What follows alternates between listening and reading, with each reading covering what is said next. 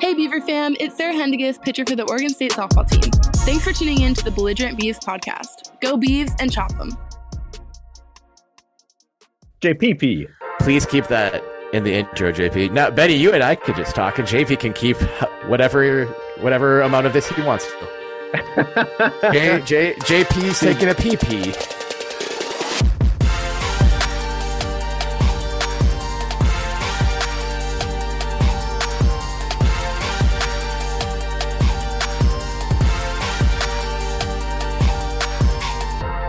What did you do this weekend, Terry? I went to the Minnesota State Fair, the great Minnesota get-together. Oh, you did do that. The best state fair in the United States of America. I didn't go today. Today I went to the Twins game.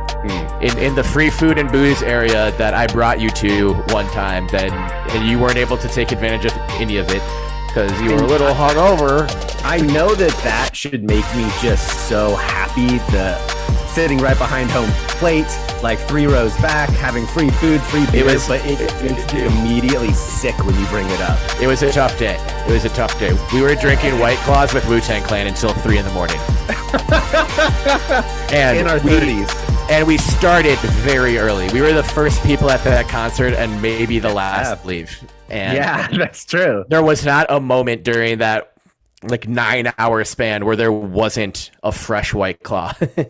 Dude, I have to tell you, I was watching. I was really excited for college. I am really excited for college football. So I was watching the Utah State UConn game, and at the end of the first quarter, they had I think it was Protect Your Neck as the outro to the commercial break, and I was like, as UConn was winning despite being 37-point underdogs, 14-0. The first time that they had a double-digit lead in any game in the last 6 years. Right. I was thinking they were going to pull it off. Utah State, those bastards who beat us in that bowl game last year were really having a hard time, but I was still happy for them. Former Oregon State running back Calvin Tyler Jr. ran absolutely fucking wild in that game, 161 yards. So shout out Calvin, and Utah State did get the win. But yeah. That was one of many compelling storylines in week 0 of college football. A number that's not 0, 61. This is the 61th or 61st episode of the Belligerent Beavs. I like 61th. Yeah, I like 61th. We, some say that we're reinventing the game here, or changing the game, reinventing the wheel, whatever. I don't give a 61 episodes. We've done Roger Maris number of home runs in 1961. Number of episodes. This is that episode. Week 0, college football 2022 in the books. Scott Frost is 0-1. Nebraska should have kept Mike Riley. Hip, hip, hooray, but not for you, Nebraska. Welcome to the Belligerent Beavs podcast. Scott Frost has losing records in 2 different countries now. That's right. Crazy. I know. He's never going to win a game in Ireland in his entire life. No, that's crazy. He had his shot. His seat is the opposite of Frost right now. And we're out. With that joke, there's no topping that. Thank you for tuning in. I'll chop him without hope. Bring back Bernice. That potent dad joke was made by one Benjamin Lawrence Sebastian Wehage, a.k.a. Benny Scoops, a.k.a. Benny with the good cough, a.k.a. Benny Bedlam. I remembered that from last Bedlam. Benny Bedlam, because he's crazy. He's crazy. And I have a feeling you're gonna live up to the name Benny Bedlam when we get into our predictions segment later in the second annual predictions episode. Number of the 2 Belligerent Beavs podcast. And I'm in the same location as I was last year when we did this. Are you? Yeah. JP Bertram is in. Where are you? Please say the Arnold, California. I smoked pot with Arnie, California. Been sitting on that one for about 19 hours, Beaver fam. I'm happy I didn't forget it. It was Arnie, California, Tanner Ridge, and Sammy Ford. They were blazing that shit up. Arnie, California, what a picturesque backdrop. The same backdrop from last year's predictions episode when you came pretty close, I think. I think you had you had a 9-4. Yeah, record wise, okay. I think I was pretty close, but game matchup wise, I think I missed all of them. So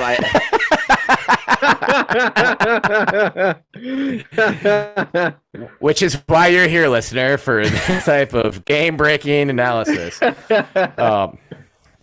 For sure. You'll for predictions today. Though. You'll improve. I think you'll improve upon last year's 0% score. You'll be at least 61% correct in this series, or 69%. That's how you commit to a bit. But it looks beautiful. What are you up to in Arnold, California? Ooh, you'd think we're at the outdoors. We go to the lake, we go to the pool, we go golfing. I've done all those things, and they're not nearly as fun as one thing that I have spent the majority of my time doing here, and that is playing NBA Jam Tournament Edition on the Super Nintendo over and over and over again. And Terry, you might like this. I'm like 0-4 right now versus the Timberwolves in the second game of the Tournament Edition. I can't get what is it? Garnett and Marbury? No, it has to be. It's like Leitner before that. It's like Leitner and Ryder. And Ryder, yeah, like it's not Washburn. Marshall, maybe Danielle Marshall. Yeah, it's maybe it's a rough, maybe little Tony Campbell action. I mean, the fact that Christian Leitner is out there beating me 4 times in a row is just future Sacramento Kings coach Tyrone Corbin. It brings back so much nostalgia, and I've been introducing the mini Bebe Everett to it, and he. Wait, so is there an actual Super Nintendo there, or are you playing it on the Super Nintendo expansion on the Switch? No, there's an actual Super Nintendo here. Oh, ooh, that's the best. Yes, yeah, and so I feel like I would just turn into like a 8-year-old kid when I. That's how I feel every morning. I'm like, hey, you want to play NBA Jam or Paperboy 2? And he's just like, as opposed Paperboy. Paperboy. That was a fun Paperboy. Game. Oh man, as opposed to the 57-year-old man you are other days. Like we're 8-year-olds on this podcast every week. but I hear you. That sounds like a great use of your time in one of the you're probably in the 99th percentile beautiful places on the planet. JP, glad you've gotten outside a little bit, but for sure spend more time playing NBA Jam because you don't have a Super Nintendo at home. I don't. Yeah, it's probably not even adaptable with your newfangled television sets and other things of that nature. Wonderful weekend. I'm Terry Horstman. Hi. I've had a good weekend. I was at the third and final game of the Twins Giants series today in Minneapolis. Twins sweep the Giants, which would bring a lot more happiness to my heart if it didn't seem apparent that we're both going to miss the playoffs. Though, Benny, Seattle, the Mariners took care of. Well, now I have to cheer against Cleveland, which I've been doing most of my life. But you're welcome. I don't want. Yeah, I thank you for winning, but also I want happy and good things for Stephen Kwan. I know. So he had a good series actually. And the Twins, we fucked up. We honestly don't deserve the Central Division championship. To be fair, Cleveland doesn't really either. It's kind of both teams are trying their best to let the other team win it, and that's why it's a pennant race. When you have a shot at the division championship, but no shot at the wild card, that maybe your division's just not gonna be that relevant. But anyway, I went to the Twins game. Went to the Minnesota State Fair. I was telling Benny. For my money, the best state fair on the planet. Ate lots of foods on sticks. I went twice, actually. Hey, man, the Iowa State Fair is a great state fair. The best thing about the Iowa State Fair is it's almost as great as the Minnesota State Fair. They took our template and just couldn't quite capitalize. I went on opening day on Thursday. I played hooky from work. I met most of my girlfriend's family for the first time last week, which is fun. At the state fair? Well, we had dinner on Wednesday night, but then we went to the state fair together on Thursday, which was opening day. More than 150,000 people through the turnstiles on day one. It's wild. All to eat cheese curds and debate the difference between corn dogs and Pronto Pups. It's because they make them with different batter, you see. That's the difference. But anyway... Great weekend. I watched some college football. I watched a lot of soccer. Yeah. Well, Benny, it looked like you have a burning question. Have either one of you guys ever been to the Oregon State Fair? I don't think so. Is it in Salem? It is different. No, it's right outside of Eugene.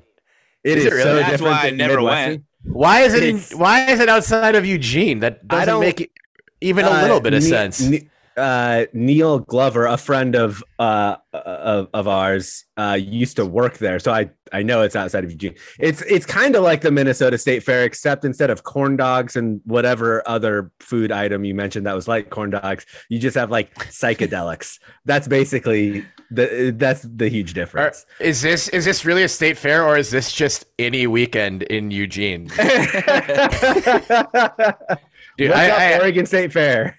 One, I know we have to make fun of Eugene on this podcast, and that's why we do it a lot. Two, we do have a lot of listeners in Eugene, so I also want to let our listeners in Eugene know that we love you. Thank you for being here. Three, my freshman year, I visited my dear friend Elliot Nathan, who I love very dearly, with the exception of the fact that he went to the University of Oregon. But I visited him for the first time. I think my first extended time I spent at the University of Oregon was 420 weekend, my freshman year, and holy shit, what an experience. I think that's all I can really say. Yeah. Overall positivity, but I'm like, I could guarantee the enthusiasm for drugs is not the same in Corvallis. No. But anyway, so I did not do any psychedelics or anything this weekend. I did watch Nebraska lose, which was funny. That was funny. I think Northwestern. Right. Though it isn't Northwestern. It's like every third year they go like 9-4 or something. There's some dumb Big Ten thing. Like they win 9 games by scoring 9 points all year. Some real shit from a conference of Ohio State and 13 teams that can't beat Utah. Soon to be Ohio State and 15 teams that can't beat Utah. But that's neither here nor there. Nebraska would be better with Mike Riley, and that's the point. That's true. Yeah. Yeah. Also, watched a lot of soccer this weekend, in addition to American football, classic football. And I watched some Premier League. I watched Oregon State men got their season off on a winning start, 2-1 with a win over UC Davis. Shout out Oregon State men's soccer. We're recording this on Sunday night, August 28th, and their second game is on Monday, the 29th. So that result will probably be final by the time this is posted. But Oregon State women's soccer, now 2-0-2 overall, 2 wins, 2 draws. I think Oregon State women's soccer player McKenna Martinez had the sickest goal I have seen in any competition. Just absolute wonder strike to open the scoring against Fresno on Saturday. Had the curl. So I misspoke. You had either retweeted it or sent the clip in a text. And I had said like, oh, the camera angle doesn't do it justice. That had to have had the most crazy curl. But there's a second, the replay it does, and the curl is crazy. It's nuts. I just don't even know how that was physically possible.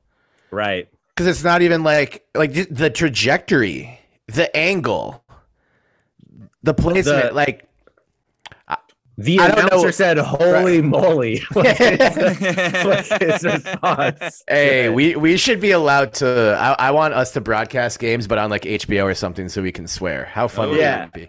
Oh, that would be great. And like McKenna was just like casually. There wasn't even like her momentum was taking her away from goal, away from the center of the field. I had 2 defenders on her, and then just like is in the corner, the far right corner of the penalty box. Puts just a fleet of foot, left-footed, not even, I hesitate to even call it a strike because it didn't look like she was even trying that hard. And it just flies off of her foot and curls into the side netting. The keeper even played it right and got a good jump, a good dive. No fucking chance. I watched it 100 times. I not even bullshitting. Yeah, it was crazy. And that is I mean, look, she was prolific last year as a freshman. She's clearly going to be putting up the numbers this year, but the fact that she's doing that at her age too. I mean, like that is the type of strike that you see from a veteran, a very experienced veteran. And the fact that she's doing that, she's what, 19 years old? Yeah. That's crazy to me. That's absolutely insane. And that bodes very well for the team. And more to come, I'm sure. For sure. And I don't want to compare her to any like active stars or whatever, because I want her to write her own story and be McKenna Martinez and not be anyone else. But like I said it in our group chat after watching it 50 times, probably like that was some Alex Morgan shit. Yeah.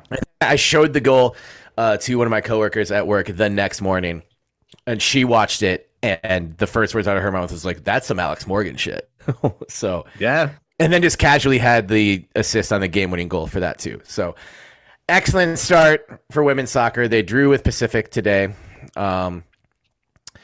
Great. They would have wanted 2 wins, but they played really well. Skylar Herrera got the equalizing goal, and 4 results so far, no losses yet, and coming back to Paul Lorenz Field. So yeah, to escape the Valley of California without a loss in this time of the year, that's impressive.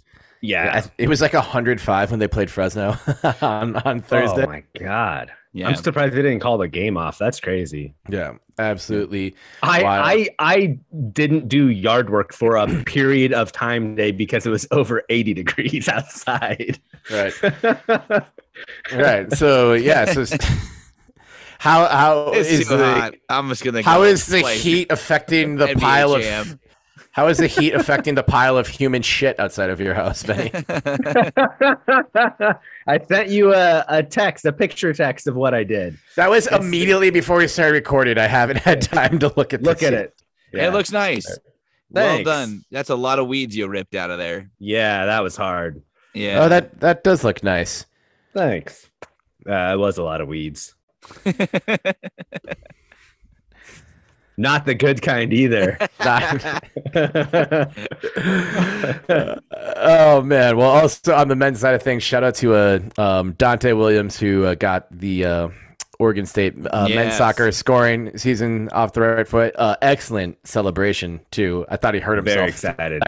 Very, very excited. He didn't hurt himself. Yeah. But great goal by Dante, and then also Ellis Spikner. The first goal of his Oregon State career provided the winner. Great team goal. I think Gael Gilbert had was credited with the assist, but I counted 5 fantastic passes in the final third of that. So Terry Boss's crew off to a flying start, ranked top 5 in the country, depending on which rankings you look at, but defending the best season in Oregon State men's soccer history. So expectations are sky high and off to a good start. So what more can you ask for? I tell you what you can ask for. You can ask for new merch from belligerentbeeves.com. Oh. We had new merch last week? Wait, Jay, are we going to have new merch again, JP? Did we have new merch last week too? Oh, yeah, we did. The glassware. Yeah, we have new merch this week too. No shit. Yeah. We do. Yeah, some new t-shirts. Can you talk about them, please?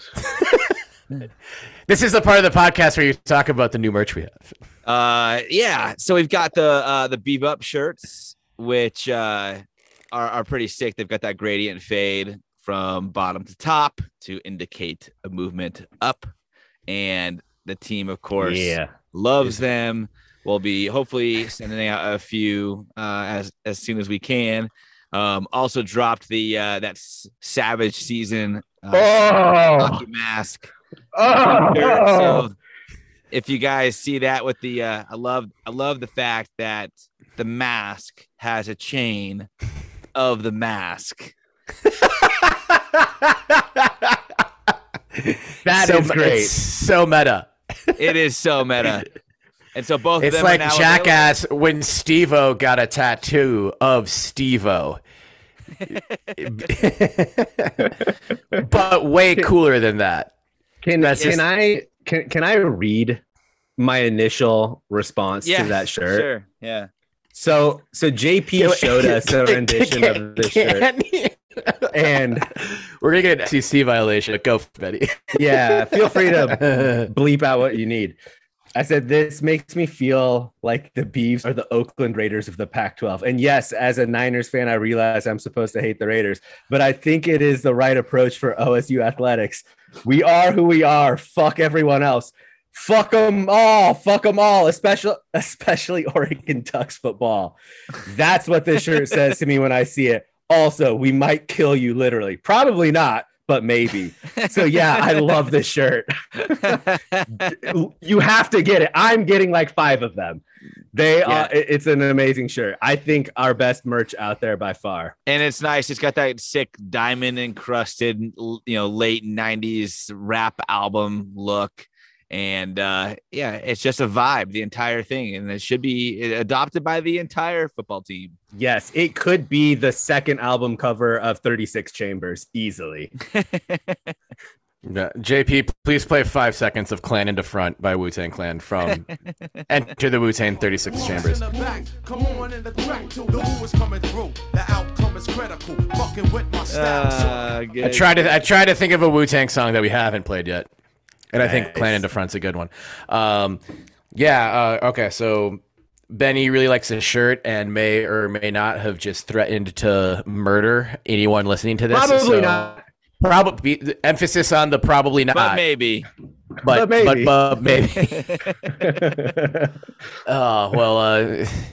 Got shut down. At least we made it. We didn't get shut down until the 61th episode.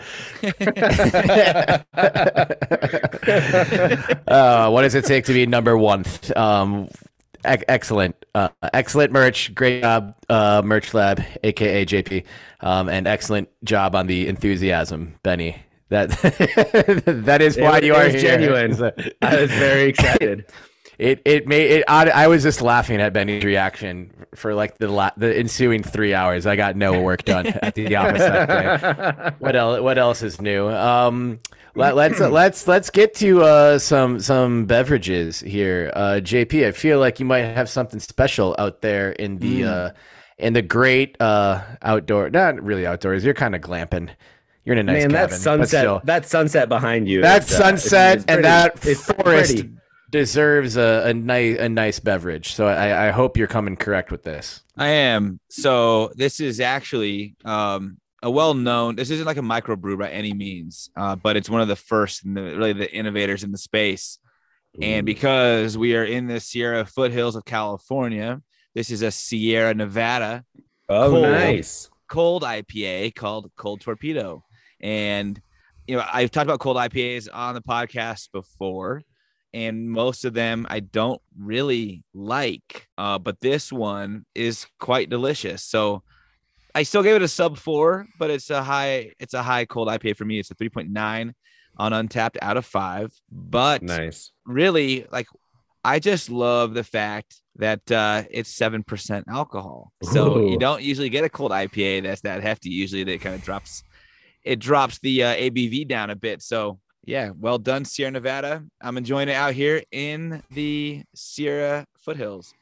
Nice. I have a question for you. I thought that you're going to go with one of the Stone IPAs because they were sort of an innovator in that space as well.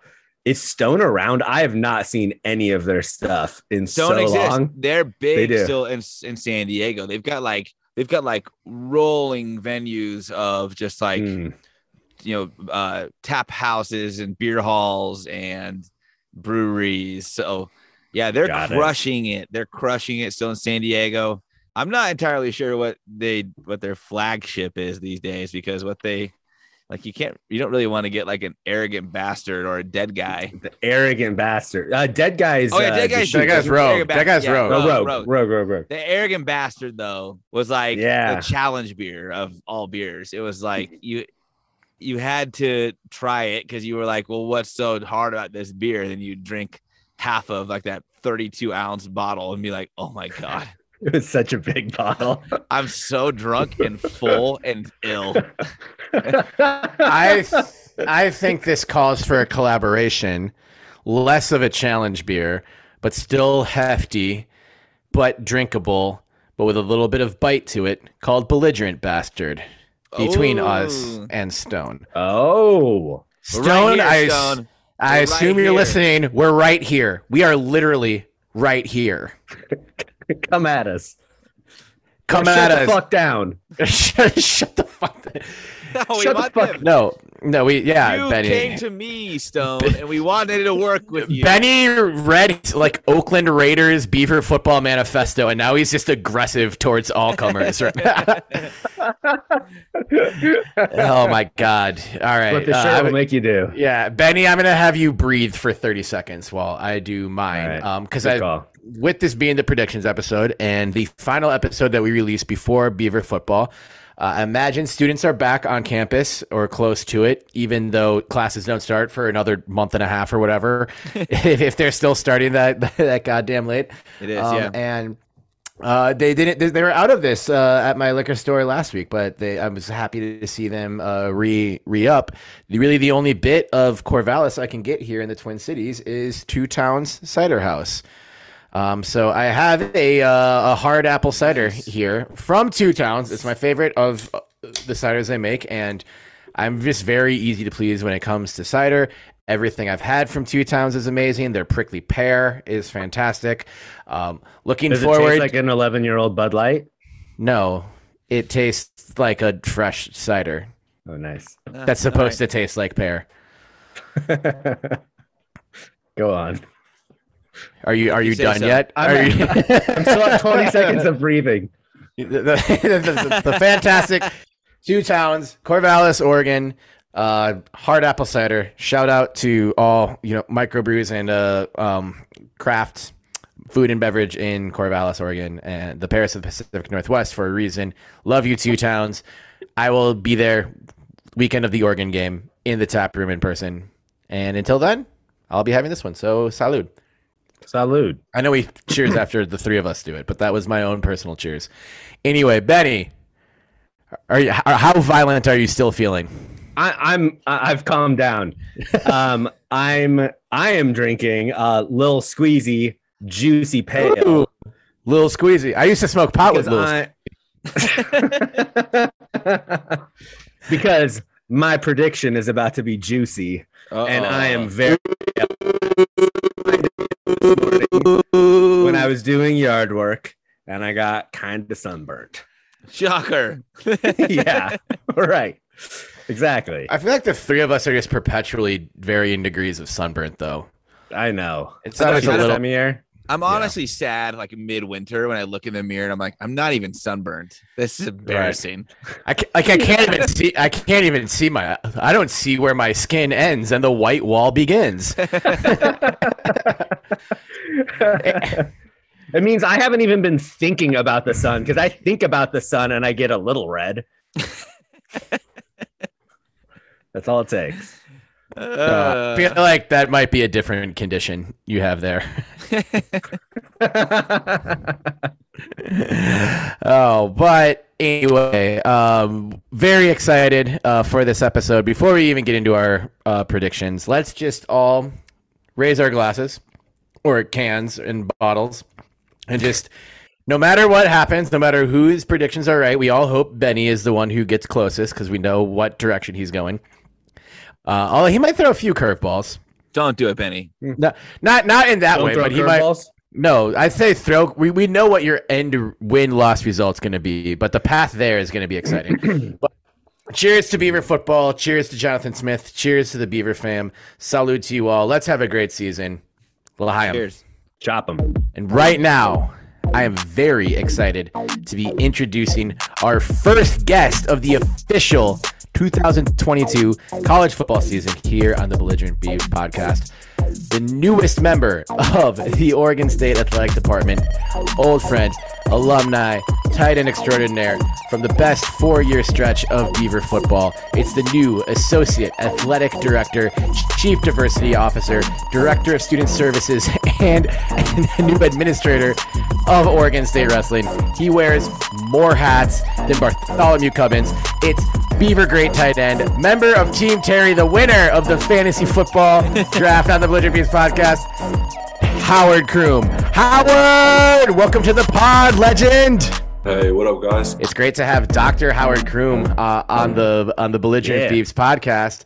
One of the newest, probably still newest member of the Oregon State Athletic Department in your new role as Associate Athletic Director, Chief Diversity Officer, and Director of Student Services. We've got a lot of questions for you about your own Beaver football career and a little bit about this year's Beaver football team too. But I think all of us and all of our listeners are curious to hear what's new with you and how the new role has been treating you so far. Absolutely.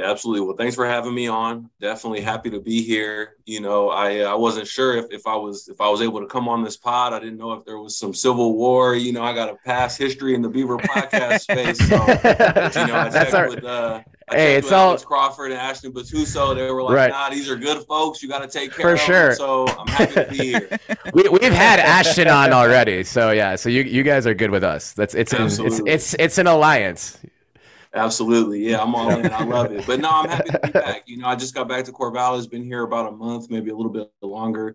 And, you know, I'm glad to be a part of the athletic department. You know, Kimya Massey and Scott Barnes, you know, the two administrators at the top, you know, they've done a great job of building structure here and, you know, building up the staff, bringing in former Beavs. You know, we got Alexis Cerna on staff who's done a tremendous job in the career development space with our football student athletes. It's a really cutting edge position. You know, he dedicates all his time to just developing these guys and helping them get job placements after college. So I say all that to say it's an exciting time to be a part of the department. I'm happy to be here. And, you know, I'm just excited to see what the future holds and kind of how I can make an impact in Oregon State athletics again. That's awesome. Howard, I got a quick question. So, you know, what was it that drew you back? I mean, you were, you know, kind of home already after, you know, finishing up your time in Corvallis. What was it about the department, about the, you know, all the programs that it was, you know, the reason, I guess, that you were like, yeah, this is going to be the perfect fit for me? Yeah, well, one thing I keep hearing folks say is that everybody makes their way back to Corvallis at some point, you know, so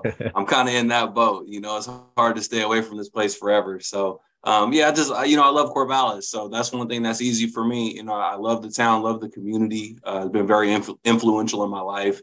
Some of my strongest relationships ever have come from this place. So just number one, you know, love the community, love the campus. And then two, like I said, you know, I think the administrators, the leadership in the athletic department, I think it's a great time. It's an exciting time. We've been on an upward trajectory for a little while here. You know, I follow as closely as anybody. And, you know, we've been going in the right direction. And so then this opportunity comes up, you know, Chief Diversity Officer, the first fully carved out Chief Diversity Officer role for the department. It lined up perfectly. You know, I've been doing work in diversity, equity, and inclusion for some time now. My research has a DEI center to it, a social justice slant, and everything that I do on that front. So it just seemed like the right opportunity. You know, I was at USC for 7 years working in that athletic department, working with the football team on the academic staff, working in career development there as well. Got some tremendous experience. And I just think it got me ready for this opportunity. And, you know, I'm excited to be a part of what's going on and to, you know, add some of my own twist and see what kind of programs I can help build up here as well. Very cool. That's great. That's great, Howard. Speaking of sort of the anticipation of this year, I know we are all very excited to see how the Beavers fare this year. And I know that there are a lot of other people in the Beaver fam that are really excited as well. But with you being as close as you are to the program, what are your expectations for what we'll see this year on the field?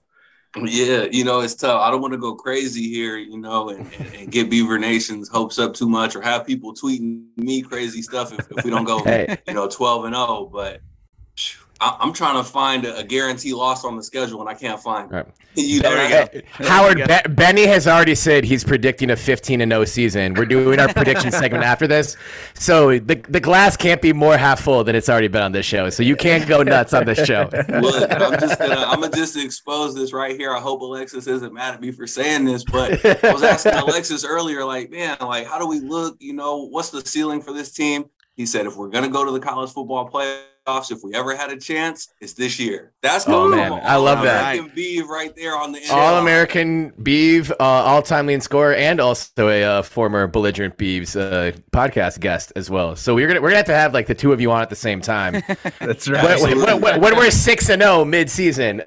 For sure, we got some good opportunities. You know, we got some tough games though. You know, this the every game is tough. The top part of the season is not easy. Boise State, Fresno State. It's going to be tough. So we'll get to see. We'll really know a lot about this team through 4 games. We'll know a lot. So I'm excited. Right. And then obviously with like your old position, tight end, losing a big body in there in Tegan Quatoriano, who's having a pretty good preseason down in Houston right now. Luke Musgrave coming back, Gary Overman and some other guys. How do you think the tight end group is sizing up? Have you been able to visit with those guys much or see them during camp very often? You know what? I haven't spent too much time with them, but I know that we've got a good group. We had a deep group last year. Quatoriano and Musgrave were both excellent. Glad that we have at least one of them back. And you know, I don't know a ton about them, so I'm not going to sit here and act like I'm an expert. But if I'm being honest, I trust everything that Jonathan Smith does. So, right. You know, whoever he has stepping up, taking some reps, I know that they're going to be ready. I know they're going to be prepared. They're going to know their assignment. And honestly, I mean, we're in a time in Oregon State football where we're getting good recruits. We're developing guys, and we're competitive every week. So I expect everybody to be, you know, really good, you know, 2 and 3 guys deep. Howard, I got a question about the fantasy draft that we held last week. I'm sure you saw the results across our Twitter account. How does it feel to have made, you know, one of our 3 fantasy teams? And what was your initial reaction when you saw your name on that roster? Oh, I love it. Let's go. I'm all in. You know, wherever you need me, I can contribute, you know. But, I mean, in reality, we got some great tight ends in Oregon State history. You know, we got a lot of guys. Tim Ewish, Joe Newton, Joe Halahouni, you know, even some guys, you know, Brady Camp was a great tight end. Kobe Prince. We have some guys, you know, my guy John Reese. So there's a lot of competition in there, you know what I mean? So for my name to be mentioned, I'll take my spot. Right. You know, some folks gonna be hating on me, but that's all right. Put me in, coach. I'm ready. And that was my roster too, and that's our listeners voted for my roster as number 1, Howard. Did, so we already got one ship this fall, so we're gonna take another one with on the actual field. I just need my ring or my T-shirt whenever that. I'll send it. Yeah, we'll get that in the mail. We'll get that in the mail for you. BelligerentBeefs.com/merch. Fantasy championship rings coming soon. JP, get on it. What about Lau Moivaut's question about if you caught the pass in that the photo that was shared with your name? And you know what? I think Lyle threw me that pass. As a matter of fact, I did catch it. I believe I did catch it. I think that was a touchdown at Washington State. Lyle threw it to me as hard as he could from 5 miles away. So, from 5 yards away. So it was coming kind of hot. But shout out to my guy, Lyle. Hell yeah. Awesome. Very cool. So going back to when you were on the team, who would you say is one player that doesn't get enough love from either Beaver Nation or outside of Beaver Nation, but one player who you just think doesn't get enough love from one of those teams? Man, that's a great question. There's so many guys, you know. I don't know if this is a good person because he was a star, but like one of the best players I've ever played with, I think basketball, football, high school, college, is Andy Levitre. You know, Andy Levitre was incredible. You know, just one of the best football players, one of the best athletes I've ever been on the team with. At what he does in his position, I mean, he's like as good as you can get for a college offensive lineman. Athletic, you know, technically sound, violent with his hands, just a smart guy. He was really, really good. So he's the first name that comes to mind for sure. And played in the league for a while. Like he had a not short NFL career. So yeah, we'll have to do we kind of overlooked the offensive lineman given that it was a fantasy draft last weekend. But we should we'll have to have an offensive line special, and maybe Andy can come on for that. We've had some great guys. You know, another guy that comes to my mind. Actually, he passed away. Sad story, but Reuben Action Jackson. I don't know if you guys remember Reuben Jackson. For sure. Reuben was excellent. You know, he had some off the field stuff, so he struggled to get reps and stuff like that. But in the open field, he was as good as they get. Mm-hmm. Yeah. And he was a great dude off the field too. Every time I crossed paths with Reuben, he was always smiling, man. He was a good guy. Absolutely. Great energy. Yeah, Right. absolutely. Jay, weren't you and Ruben like in the same floor in the dorms or something like that? No. I didn't live in the dorms with him, but like I just saw him all over the place all the time. He was somehow like everywhere. It felt like if it was after dark, like Ruben Jackson was there. Like, it didn't matter what house party you were at. That sounds like Ruben. Also, just Howard, we have a 2000. Your freshman season was 2006. That was my freshman year as well, and then we were all there for the next 4 years, and then another year or two after that. We don't need to get into how many victory laps the members of this podcast took, but I know that you mentioned on the About Damn Time podcast that's the best 4-year stretch in Beaver football history and still is. So lots of wins, lots of marquee moments that people revisit, the multiple USC games, Civil War victories, all of that stuff. What's one that you like what's one that sticks out in your mind as you think back on those teams and all those wins, because there were a lot of them? The first one that comes to my mind is at the University of Arizona, and I think that was probably 2008 maybe. I think it was 2008. We were at U of A, and it was 2007, 2008. I know Sean Canfield was the quarterback that game. And we had some injuries, like Quiz, I think, was hurt. Yeah, so that would have been 2008. I think Quiz was hurt. And anyways, it was just a game that we had to win. We probably lost a couple games early in the season, just like we did the 2006, 2007. And it was one of those situations where every week coaches are like, hey, if we keep winning, if we win every week, we still control our own destiny. We can still play for the Pac-12 or Pac-10 or whatever.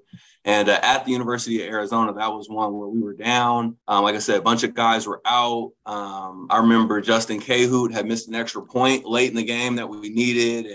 And then he ended up coming back and kicking the game-winning field goal after we had kind of a crazy last couple of minutes. So University of Arizona, that was a big one to keep our dreams alive that year. I remember, I think Sammy had a huge catch. Catch inside for a touchdown the 10 or deep, yep. Right. I remember Cahoot missing that extra point and just my heart sinking. But then him getting that redemption moment like 3 minutes later, or maybe even like less than that. That was the Dumb and Dumber, totally redeem yourself, man moment. Yeah. Oh, it was crazy. Howard, you had 10 wins in that 06 season, right? And there's a lot that has to go into play for a team to win 10 games. Like what was it from that season, that year, that team?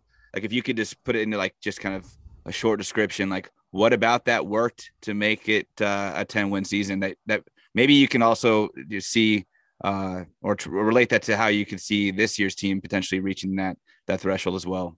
Yeah, I think there's some similarities. On that team, I was a freshman, so I don't, I didn't know everything about it, but one thing when we look back, I mean, that team had a ton of talent. I think folks are always kind of looking for a secret sauce, but that's one thing. We had a lot of talent. We had Matt Moore at quarterback. He's still in the league. We had a lot of NFL guys. Offensive line was great. So I think it was an excellent team. There was some great leadership at the top.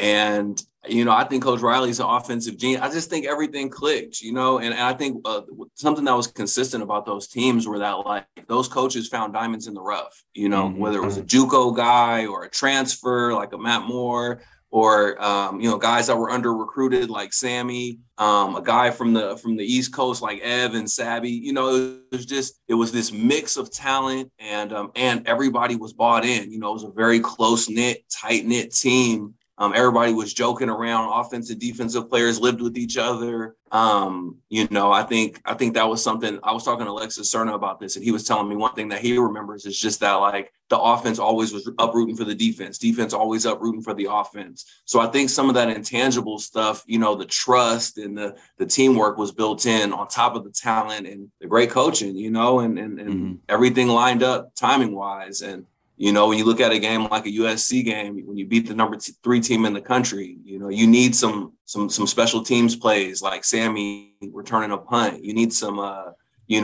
timely turnovers, and a lot of that stuff lined up for us. We were prepared, we created our own luck, and we capitalized. Right. And on that USC game, I was looking over some of the 06 box scores today, and I was looking at that game and looking at some highlights.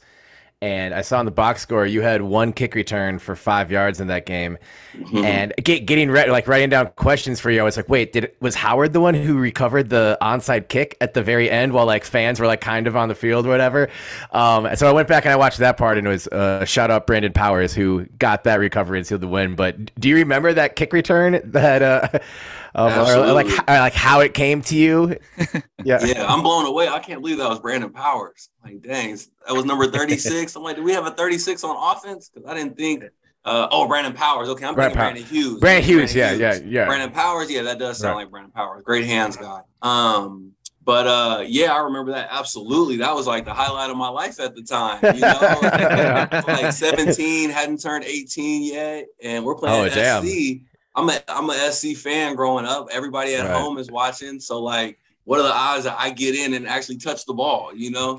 So that was a big deal. And I think it was because like, if I remember, it was like Bryant Cornell or somebody that I was replacing. And at this time, you know, it was like an intense game, and these defensive starters or whatever, sometimes they'll run off like, Croom, you're out there. I'm not going on special teams right now. I'm catching my breath, you know? And it was like one of those moments. And I'll never forget, when you're in like the wedge on kickoff return, you know, you have an assignment, you know, you have number 5. And so you count from the sideline, who's number 5. You don't know who is it going to be, what the player's name is. And I'm counting from the sideline, praying to God it's not Ray Maluga. And sure enough, it's like Ray Maluga, you know, the biggest, baddest dude I ever seen on a football field. And they kicked me the ball, and I'm like, I'm not going down. I'm getting me a couple yards. And, all I remember is it just felt like 5 or 6 grown men hit me from every angle, and like my ear pad came loose, my helmet was twisted to the side. That was kind of like a welcome to the Pac-12 moment for me. For sure. Well, there's no way we hang on to that win without those 5 yards on that kick every return. bit counts. Every bit counts. So yeah, you did it. Hey, real quick, Howard, I want to get back to your new role at Oregon State here as the Chief Diversity Officer and Director of Student Services. Maybe just give us like a sort of high level understanding of what your goals are for Oregon State and where you see yourself fitting into the program.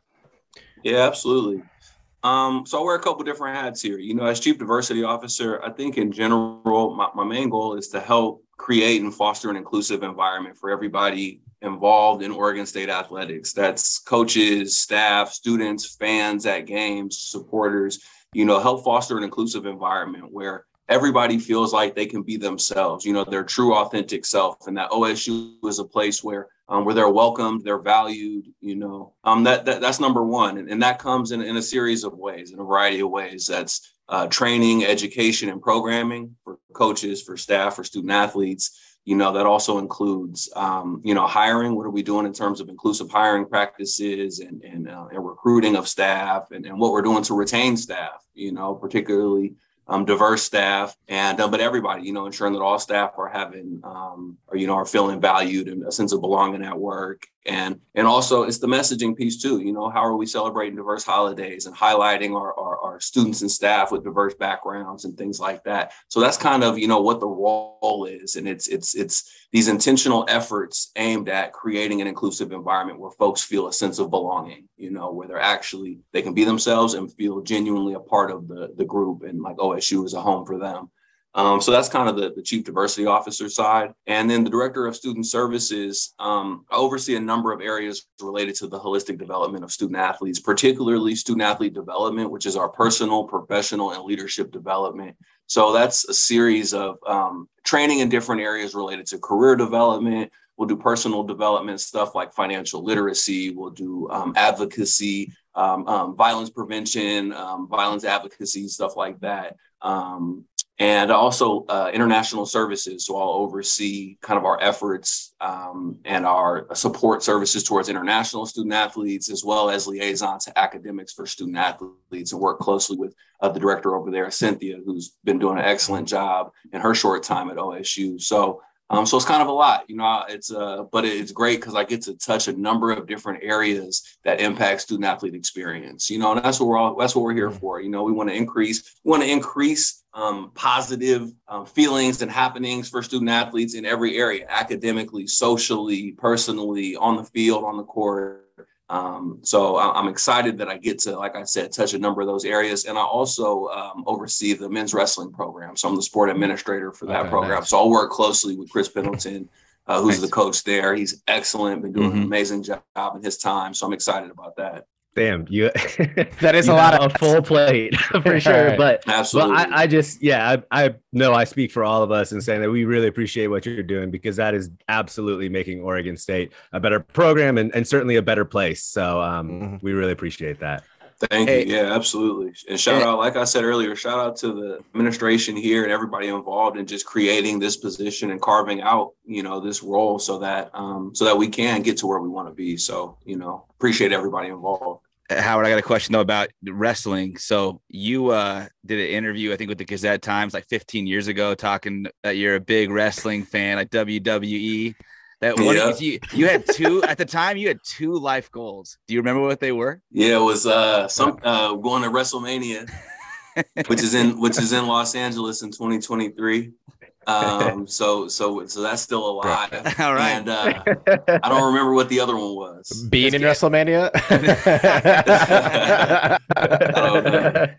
It's getting your master's degree, which you've done that more, of course. Dope. So you just got to check that one more box. But absolutely, I'm trying to in 2023. We'll have to check back. Nice, very cool, very cool. And maybe you'll land that dinner with the Undertaker as well. There, one of the two people you'd have dinner with. I remember that. I do remember that answer. I'm still looking for that situation to pan out. Well, you'll never guess who we have join us on the pod. In Zoom now, welcome the Undertaker. Man, I was about to lose it real quick. That would be wild. That'd be the greatest moment in podcasting history. And Howard, just I want to we'll have a couple more fun questions, but I want to have you sort of expand on your important role a little bit more. You mentioned this being a new position that Oregon State has created, and obviously like the big picture goals and initiative is there. What have been sort of like the main things you've been tackling so far on campus, like day to day, sort of like the small things that happen that are just natural in like a brand new position just getting started? Yeah, well, I think first is a lot of information gathering. I've been charged with leading, and not just me alone. There's a group of folks here that also will sit on some committees and help do a lot of this work. But I've been charged with leading the department's diversity, equity, inclusion, and belonging efforts. Like I said, that includes programming, training, education. And so before we can really craft what that looks like in terms of a DEI strategic plan and kind of what that slate of programming and education looks like, it's important to know, where are we? What are our assets? What are our liabilities? What do we need? So first part of it is gathering information, kind of a climate assessment, a needs assessment, because I may sit and talk with student athletes, sit and talk with coaches and staff and find out, hey, we need some trainings around implicit bias, or we need some anti-racist trainings, or maybe we find out that we need a lot of allyship training because we're in an excellent place or a better place than thought, or whatever it is, So I think first what's important is gathering information, listening to folks and finding out where are we so that we can use that data to inform our program. And then I think also you talked about day to day. A big part of it is meeting folks, my campus partners, our campus colleagues and the different stakeholder groups on campus, folks in different areas of student affairs, the different cultural centers. So different support units on campus so that we can really ensure that our student athletes are integrated with campus is integrated with us, and that, everything that we do, we're amazing community members so that our student athletes are having the best experience possible. It's important for us. Everything we do, we got to work with, we might have to work with the registrar, we might have to work with academic advisors, dean of student affairs, whatever it is. So it's important to just have great, strong relationships. And so for me, I've just been trying to connect with these folks. And get to know everybody, let them know, hey, I'm here. This is the work that I'm doing. And how can I be of service to you? Awesome. And also, not as important as that, but still important. We are none of the three of us live in Corvallis. So it gets brought up like 3 or 4 times an episode how much we all miss Local Boys. Just every day. Was Local Boys the first place you went to when you got back to Corvallis? And if not, was there one food spot in Corvallis that you had been missing? I know LA is a pretty good food city, so it's not like you had pretty good options the last 7 years. But was there any restaurant or specialty food in Corvallis that you were just ready to get back to the second you got back into town? Yeah, definitely. American Dream. There you American go. American Dream is like on my mind all the time. LA is an amazing food city, but American Dream is special. You know, the garlic butter on the crust, the ranch, is the cookies. It's the best ranch in the world. The ranch is amazing. Right. I'm not a ranch person normally, but at American Dream, I have to get that ranch. Yeah, that was on my list. That was my first stop for sure. Downtown or on campus? Campus. Yeah, there you go. Good choice. Nice. For sure. Awesome. Well, you guys got anything else for Howard? No, Howard, thanks a lot. Appreciate you joining, though, man. We'll definitely have you on again for sure. Absolutely. Happy to be here. If y'all need me again, let me know. I'm excited to support everything y'all do. So reach out anytime. For sure. Thanks so much, Howard, and best of luck with the start of September and with all the stuff they've put on your plate there. But we know you'll do a great job. All right. Appreciate it, guys. Go Beavs. Go Beavs. Go Beavs. Thanks, Howard. That was fun. Yeah. Awesome, damn, we're lucky to have him back. I know. And now we are overflowing with hope. Again, a word that you must use to spell chop 'em. Chop 'em does not exist without hope. The two go hand in hand. And one might say that hope is flowing most freely during the predictions episode, the second annual predictions episode of the Belligerent Beefs podcast. We've been teasing this episode all summer as we go back and forth. Who's the most optimistic? Who's the most pessimistic? Who's the most realistic? Who's the most enthusiastic? All of those words that rhyme and end fantastic. All the sticks. Because we're about to move the sticks up and down the field. It's the annual prediction segment of the Belligerent Beavs podcast. We are ready to get into it. Football season, days away. Home opener against Boise State, days away. This will be the last episode we record before the 2022 Oregon State football season starts. The sunset behind JP has now gone darker. It looks like his head is just floating in a dark pine trees, like he's about to tell a ghost story. But there's a happy ending at the end of this ghost story. I have a feeling. Not that kind. Or that kind. every kind. It is the predictions episode. Little bit of review. This is how we do this. We go game by game through the Oregon State season, starting with the opener against Boise State and then ending with the bowl game or whatever postseason arrangements we think Oregon State will be qualifying for. Gentlemen, if you have not done so already, please pull up a copy of Oregon State football's 2022 schedule for your reference. Okay. What we'll do is I've had it up for the last 6 months. Benny has had this up since the LA Bowl ended against Utah State. What we'll do is we'll go, I think we'll alternate who gets to open with their prediction per game. We'll say a couple things about what we're expecting for the game. Obviously, much can change from between then and now, but we'll give as much context as we can provide and just sort of what we think will happen. And without further ado, I'd like to give the honors to Benjamin Lawrence Sebastian Wehage. Living up to the name Benny Bedlam. All right, right now, week 1, Oregon State football. I need to get something to write this down.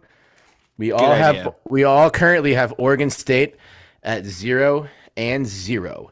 The same GPA as Joseph Blutarski from Delta Tau Chi and the movie Animal House. But it's not going to stay that way for very long. Benny, home opener, Boise State, September 3rd, 9:30 p.m. Central Time, 7:30 p.m. Pacific Time. I'll try not to say Central Times, but it's what I'm used to.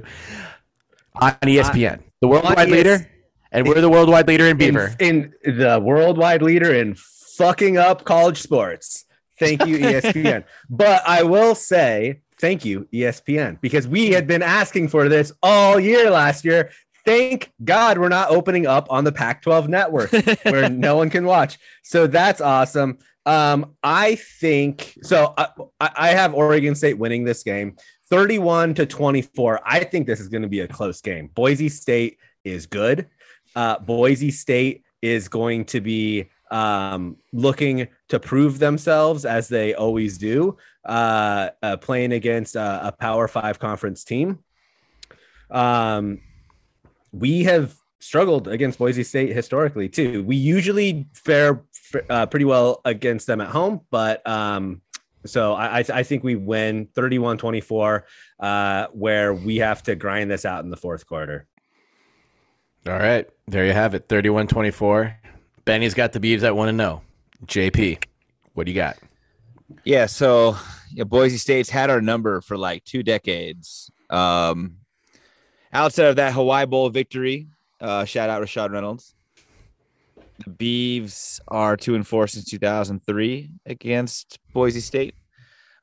Boise State fans, at least what I've gathered on chatter across Twitter, they feel like this game is in the bag. And I want to set the table a bit is that Reese's Half Done is supposedly sold out, but it's also before school starts. So the Beaver Dam is most likely going to be questionable. Light. Mm-hmm. I still would love to chalk it up for a win, but I'm going to say that the Beavs lose this one in a heartbreaker. Wow. At 21. Wow. Yeah. I didn't think you would do it. Yeah. But you did it. Okay. 0-1.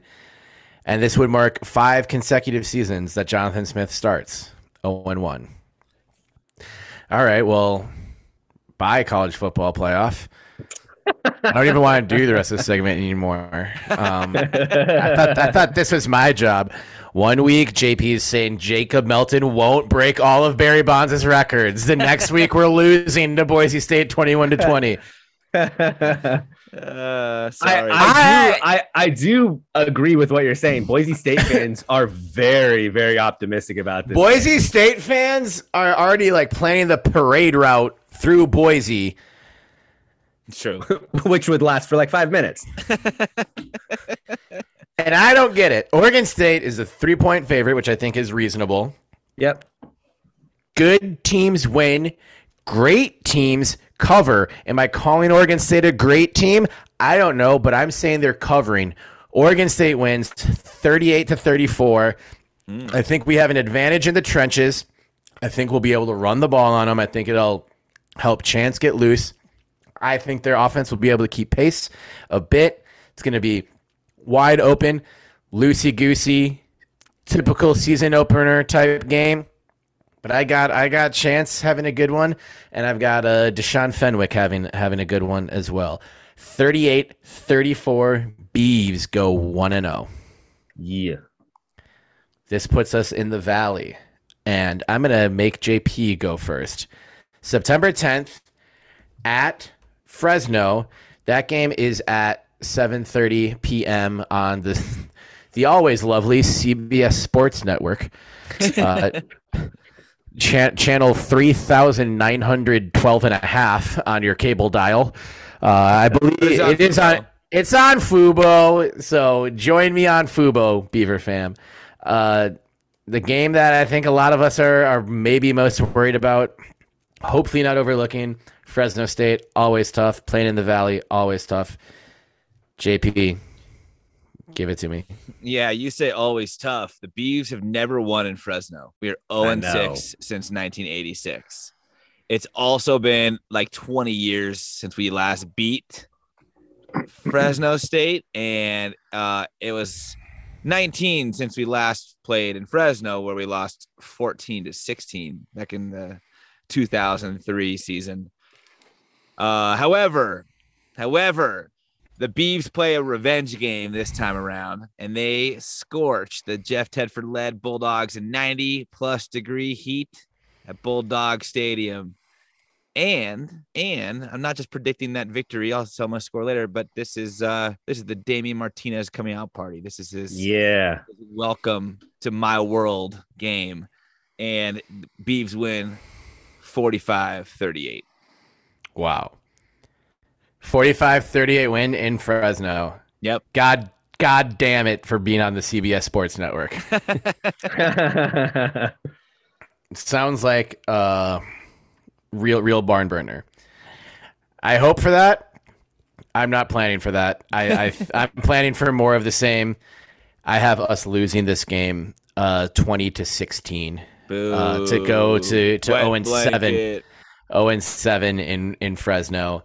I feel like we hang around and keep it close, but just can't get off the schneid. So I also have us at 1-1, just flipped from JP's. Benny. So speak comfort to us, friend.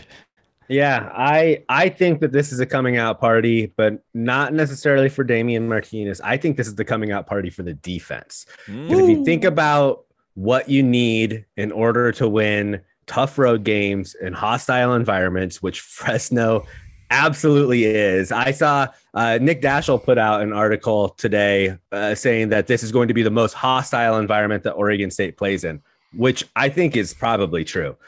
You need to have a good defense in order to win those games. I think we get 3, potentially 4 takeaways. I'm going to call it 3 takeaways with a pick 6.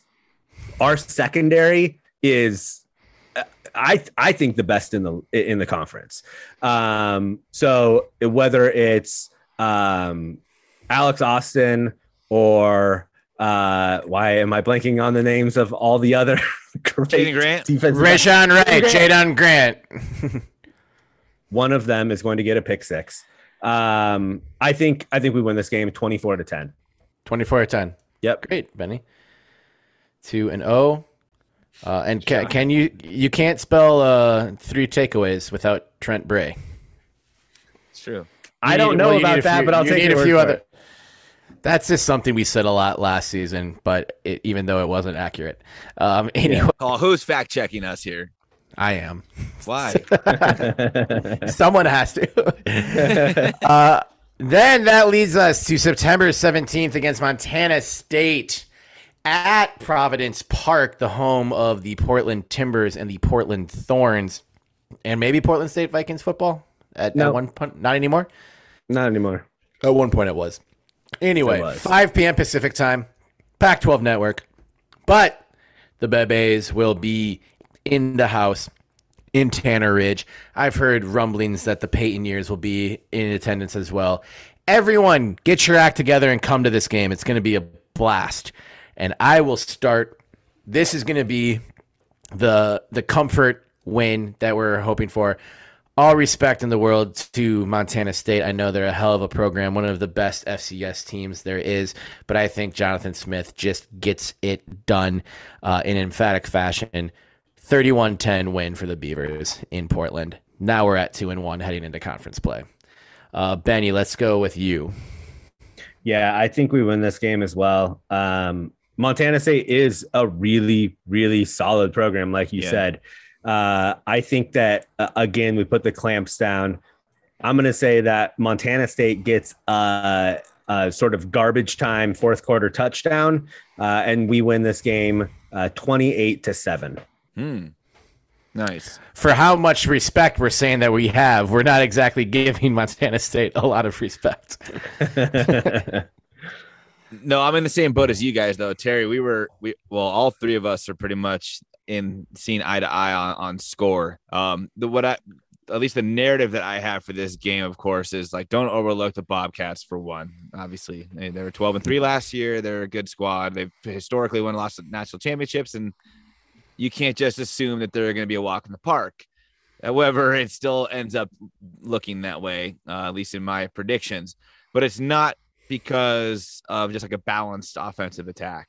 I think that there's going to be something weird about playing at Providence Park for both teams, whether it's just like sight lines or the sunset at that 5 p.m. kickoff, whatever is going to just make it a very strange environment for both teams. And it's going to make it difficult for the passing game to get going on either side. So I actually see this as a big time running game performance again. But this is now not just Damian Martinez. It is Fenwick and Damian showing why they are easily one of the best 1-2 punches in the pack, if not the country. Nice. What did you say your final was? Oh, yeah. My final score is 31-13. Okay. Yeah. Nice. 31-13. So the dyslexia game. Wow. Okay. That wraps up this podcast forever. No, that wraps up the non-conference schedule. JP and I both have the Beavs at 2-1. Benny, in shocking fashion, has the Beavs at 3-0. Guys, guess who we're opening conference play with? Who? The soon-to-be Big Ten USC Trojans. They're coming up, though. We should have asked Howard about this because Howard knows a thing or two about beating the Trojans in Corvallis. The Trojans never won in Corvallis while Howard Croom was on the team. It's true. And it's true. I might be reworking my prediction here. I might be arguing with myself a little bit with this new information. Howard Croom's on the team again, essentially. Yep. Should I do it? Yeah. I want to do it so bad. I'm going to fucking do it. You do it. What are you waiting for? Do it. September 24th in Corvallis, Oregon at half complete Reser Stadium. Well, Beaver Street is still not completed, but looking mighty fine. Belligerent Beavs alleyway about to come into fruition. Oregon State football beats USC for a second consecutive year. Sit down, Lincoln Riley. Sit down. I had us losing this game, so 30-24, Beavs win. 3-1 with a victory over the goddamn Trojans, and then they might never come to Corvallis again after that. Good riddance, you jackass. I'm jumping in. So I'll piggyback on this. Think about this. It's the first Saturday of the school year. So the first day of school, I think, is September 21st. So it's midweek that week, right? It's like an easy week. You get your syllabus. It's going to be a beautiful fall Saturday in Corvallis. It's probably going to still hit 70 degrees, maybe high 60s, but it's going to feel like 1,000,000 degrees after you've been slamming down some Keystone Lights on Greek Row, walking over to Reser Stadium through campus, tailgating in the parking lots. It's going to be the best atmosphere you can imagine to open conference play. So the Beavs are going to come out feeling great, half stadium or not.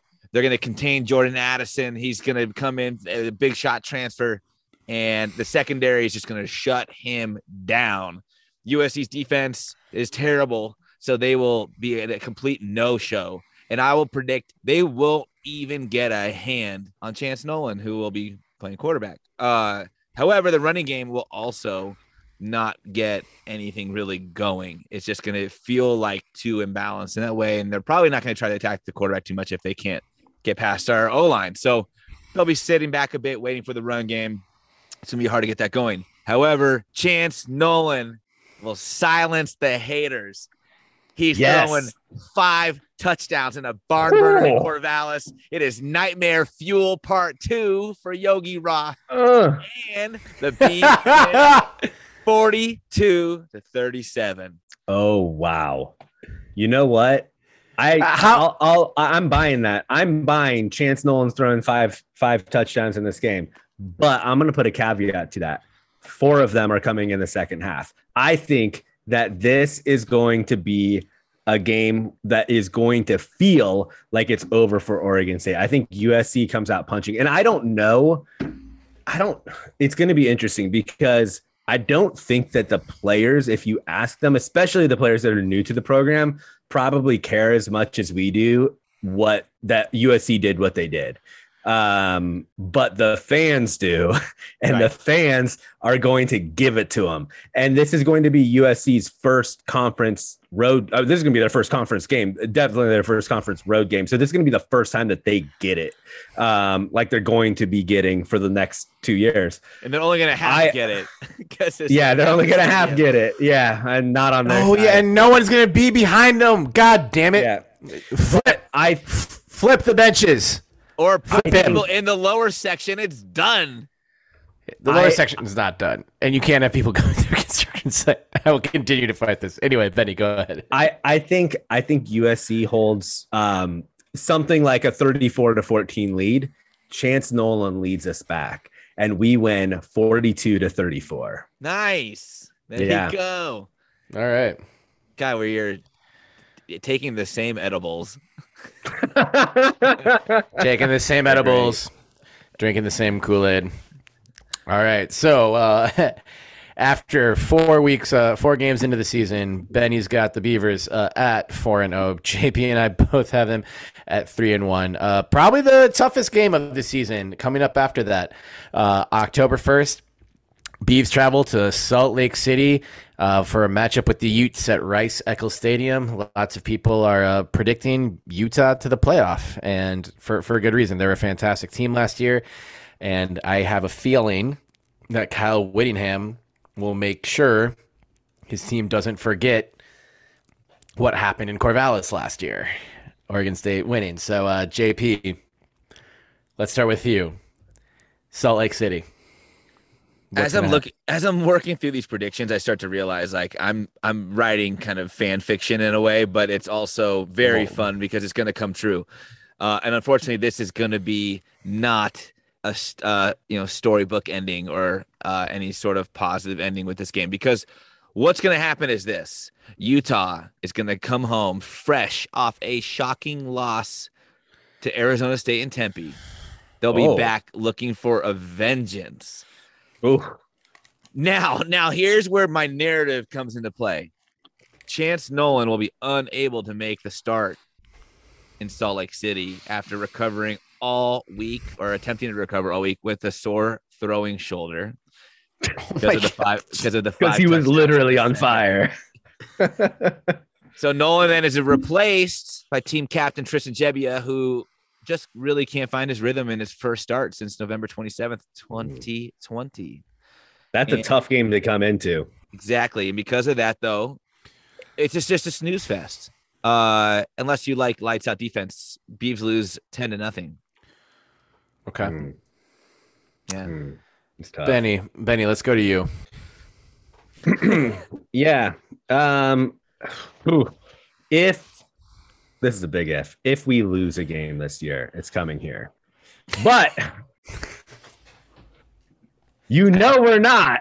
I think this is the game, not the game, because I think Damian Martinez will be having a lot of nice games up to this point.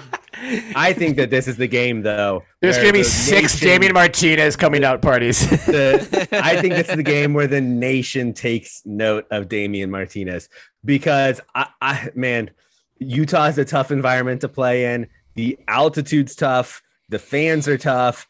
They are right on top of you there in Salt Lake City. So you're going to have to rely on your running game. And I think we have Damian's going to be great, but our offensive line is also going to be really good. And so I think you can lean on them in tough environments like that. I think the defense has to come to play, similar to the Fresno State game. I have the Beavs winning a nail biter, 17-14. Nice. Ooh. I like it. I hope it happens. I'm not predicting it.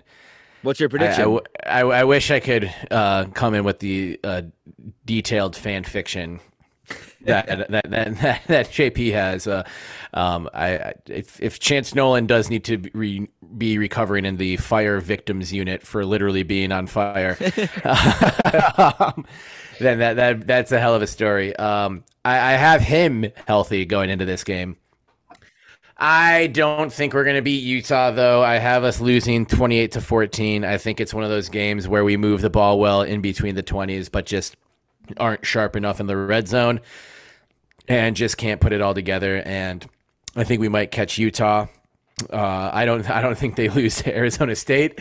But if they do, I'd be terrified of a ticked off Utah team. Oh, yeah. But I have us losing to Kyle Whittingham's team 28-14. So that wraps up our predictions through the brutal first 5 games. Things, oh man, it does and ease up after. It is such a brutal first 5 games, and that brutality is shown in our prediction of what that happens in the form of Ben Wehage's prediction of a 5-0 start. JP and I both have the Beavs optimistic 3-2s as well. But yes, very brutal first 5 games. But there is good news after this, you guys. October 8th, we're playing Stanford. That's good At news. Stanford. Should we go to this game? I am going to this game. You are? Oh, Yeah, maybe I for should go sure. to this game. Yeah. I've only been to the Bay Area for your bachelor party. Do you know that? What? That's the only time I've What? ever been to the Bay Area. What? Oh my Yeah. god! Yeah. No. All right, you guys. No. We're coming down. The for Giants game. won, right? The Giants won when I was at your bachelor party. I don't remember, man. Well, if the Giants didn't win, then the Twins won. So one of your teams won. So if I go to this game with you, our think the team's Gi- going to win. Well, exactly. I know. I'm pretty sure the Giants won the game we actually went to. I don't think any of us knows who won the game we went to McCovey Cove for, because we literally didn't see an out. We just chilled on kayaks in the cove, which was a phenomenal day. That was fun. Anyway, I'll start with this one. We're gonna beat Stanford's ass, Yeah. no matter what. David Shaw, I'm not sure what he's even doing anymore. Stanford had no identity last year. They'll probably be a little bit better. I have us winning 27-7 in Palo Alto. Whoever ends up showing up, the crowd's going to be 70% Beavs. Yep. So I've got this is, I think, our first trip in like 3 or 4 years to Stanford Stadium. But I have some notes here. My notes say stupid tree, no student support, bunch of nerds pretending to like football. And then I've seen about 5 straight losses in Palo Alto, and this is the year that it changes. Nolan returns at near full health, but the Beavs roll. The 6-game losing streak at Stanford Stadium is snapped, and we win a touchdown shy of the full Weehage, 35-14. Nice. Yeah. Yeah, I think we win this game. This could be a trap game though, because if we're 5-0 after our first 5 games, this means that we've beat USC, who will likely be ranked. This means that we will beat Utah, who will likely be ranked in the top 10, potentially the top 5. We would have to be ranked top 20, top 15, top 20. Let's say top 20, being conservative, top 20. We won't. This could be a trap game because Stanford. Beaver bias. Yeah, right. We'll get like 1 vote for the top 25 at that point. Stanford, I think, is by many considered to be the worst in the Pac-12 North. So it's a trap game, but I think the Beavs win 24-14, much closer than what people think. Really? Mm-hmm. I could have sworn the full Weehage was coming here. No, I think it has trap game written all over it. We have just beat USC and Utah. We are on top of the world, and we're playing who? We're just gonna chop down those trees. We'll chop them down, and we're gonna have a little too much ego going into the game. Well, at least for sure, smoke pot with Stanley Ford down there, and that's right. In Palo And Alto. Arnie, California might join. Yeah, exactly. All right, so bit of a nail biter. Beavs survive a scare in Palo Alto, according to Benny. That puts the Beavs at 6-0 at the halfway mark for Benny, and 4-2 for both JP and I. And then they come back, Corvallis, Oregon, Reeser again, October 15th. Always a tough game. The Cougs, baby, Wazoo, the Cougs or the Coug. Sometimes they just drop the plural on it, but anyway. My favorite college football fan base, not Oregon State. going to be a tough game. I think they got worse after last year, but they're a well-coached football team. I think this is a 26-24 nail-biting win for Oregon State. I think Trayshawn Harrison has a huge game-winning touchdown to help us out. So that's what I got. 26-24, Beavs win against Wazoo in Corvallis. That puts them at 5-2 for me. Benny, let's go with you next. Yeah, so I think Washington State actually got a lot better. The quarterback that they had transfer, I believe he's a transfer into the program. Yeah, Cameron Ward. He from what I've heard looks really, really good. Yep. Dual threat. Oregon State, I know our defense is nothing like what our defense has been like for the last 10 years, but dual threat quarterbacks scare the shit out of me for some reason. I don't know why. But I think that we do win this game. I think that our defense comes through. We win it, let's say 34-21. Okay. I like it. JP, You're looking very pensive. No, not pensive. I think the Cougs come to Corvallis confident. They're looking to pull out their 9th win in the last 10 matchups against the Beavs. If you're counting, so crazy. Yeah. So they feel like this is one they can win. But at this point in the season, this is also going to be one that they must win. On their schedule, this is one that if they want to go bowling, they have to take this game on the road. So it's not going to be just some easy feat, but they're going to be confident in their abilities to potentially be able to pull that off on the road. What's going to happen, though, is they're going to coog it. Cameron Ward is going to try to just throw his arm off to make this his signature game. But the defense is going to know it's coming, and they're just going to sit back. Jaden Grant's going to have a field day. He's going to have 2 picks, 1 for a touchdown.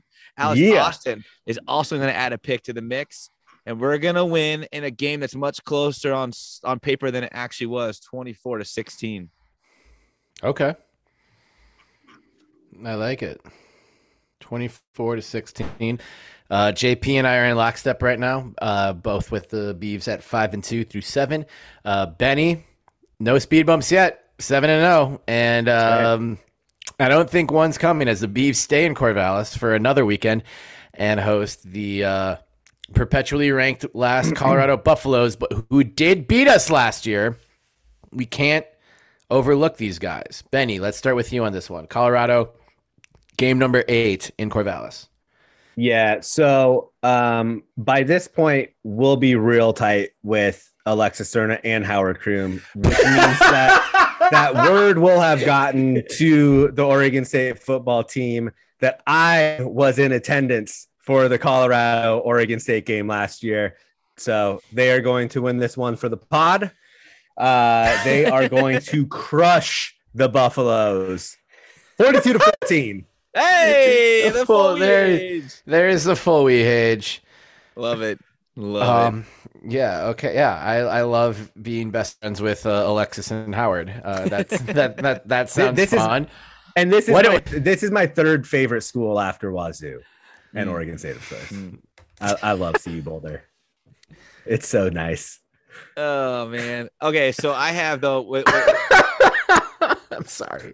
With last year's double overtime loss still fresh in the minds of the players, right? Even though it was forgotten by Benny when he couldn't remember one of our losses, which was the one he attended. I was eating lots of edibles at the time.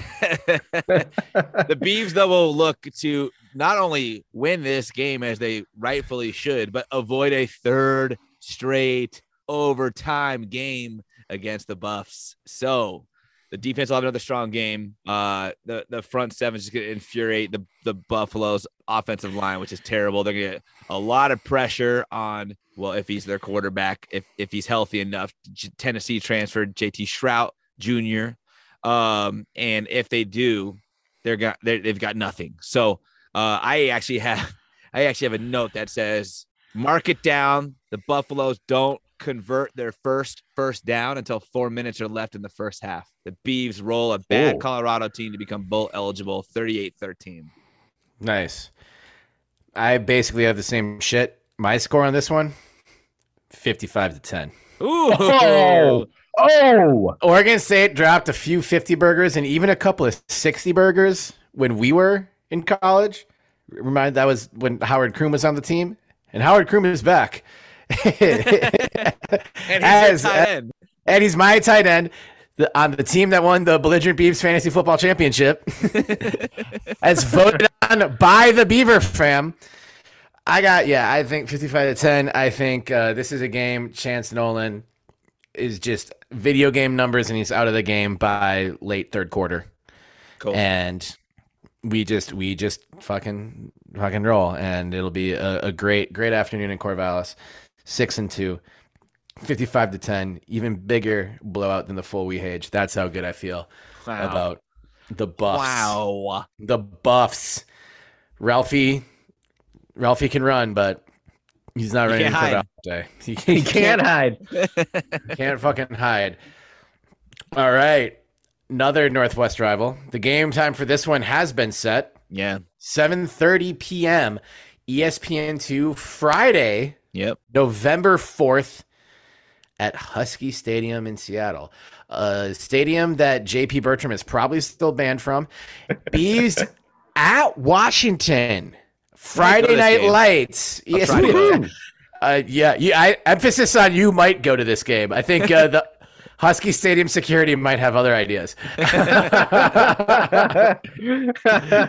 don't we start with that man who definitely didn't get kicked out of Husky Stadium during Benjamin Lawrence Sebastian? We all got kicked out. I wasn't there. I did not get kicked out. I am welcome in Husky Stadium with open arms.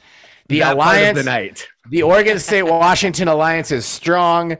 I have friends in Seattle. I will go to Husky Stadium whenever I want. And whenever someone looks at my Beaver shit, like, ooh, I don't know, I'll be like, fuck the Ducks, and then we'll be best friends again. Anyway, JP, Beavs versus Huskies, what do you got? Yeah, Friday Night Lights to the shores of Lake Washington.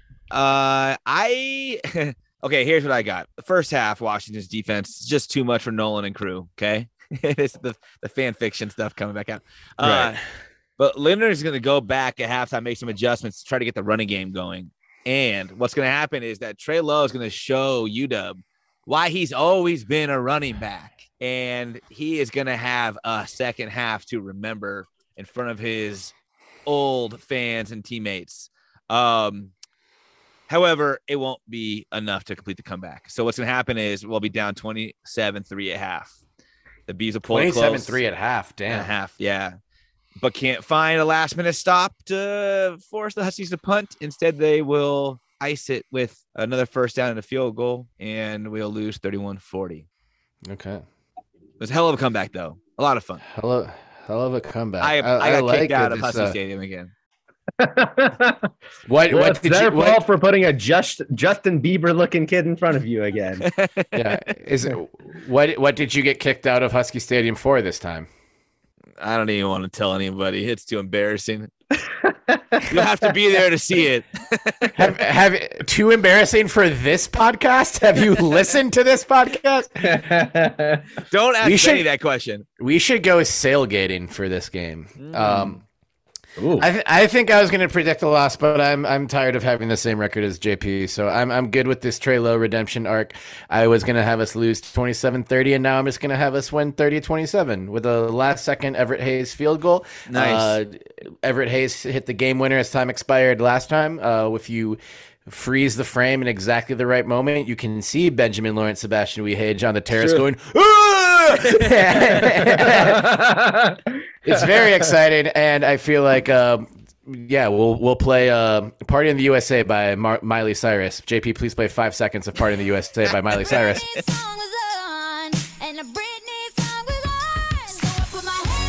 Yes, just like we did last time to really get the party going. Beavs went in Seattle. I went to a few, I think 3 straight games in Seattle starting my freshman year. We won the first 2. the one in 2010 was a heartbreaker, but 06 and 08, it's another even year. I guess it's always an even year when we play in Seattle. But anyway, even year, San Francisco Giants energy, even year, we're winning in Seattle. Cue the great old play-by-play. Beavers have scored in Seattle when we had that great upset in 1985, I believe it was. Beavs win again, 7-2. Benny. Woo. Nice. You can see how aroused Benny is given with all these optimistic predictions. Like infamous University of Washington alumni Ted Bundy once said. Oh my Just God. kidding. I'm not going to actually give a Ted Bundy quote here, but I wanted to bring attention that he is a University of Washington alum, which just means that is on our side, I guess. So we will win this game. It's I was thinking about this last time Oregon State played Washington in Seattle. It was the COVID year, so no one was at the stadium, right? Mm-hmm. We got fucked on that spot at the end of the game. Yeah, right. And then is this Jonathan Smith's first year they played in Seattle, right? Well, we didn't really play anywhere Jonathan Smith's first year. Other teams played, and we were loosely affiliated. But we played. Yes, Jonathan Smith's first year was 2018. We played in Seattle. All right. So I think that this, like, Jonathan Smith has a lot to prove, I think, to University of Washington. They let him go. He had someone else's team in 2018. It wasn't really his. Now he's had a chance to develop his team. He's built his team. He is about to show Seattle what Jonathan Smith is all about and how much they missed out by letting him go. Well, Oregon State absolutely dominates this game. They didn't let him go. They could have put him as coach. True. They could have. They would have been a better decision than whoever they've gone Chris through. Peterson. Yeah. Jimmy Lake. Jimmy Lake. It wasn't the same time. It doesn't matter. There's no dominoes that fall, Terry. Yeah. All right. Let's narrative. Choices have consequences. When Washington spurned Jonathan Smith by allowing him to take his dream job. Right. Whatever. He's never forgotten. Smoke him. Yes. And I'm going to be there too. Smoking other things. I think we win this game. I'm going to say 34-17. Okay, another very strong performance by the defense, and Chance Nolan has a very strong game up there. That's a handsome scoreline to get the Beavs to 9-0 for Benjamin Lawrence Sebastian. That's right. All right. I feel like we don't need to spend more than 10 seconds each on this game. Cal at Reeser, November 12th. Although I know Cal beat us last year. I'll start first. We're not losing to Cal at home. 8-2. No. Yeah, I've got complete game from the offense, balanced distribution finally to the receiving core. It's good to see some guys get involved. Damian Martinez has 2 touchdowns. Bees win with the first official full age of the season. Ooh, 42-14. Are you also getting kicked out of this game, JP?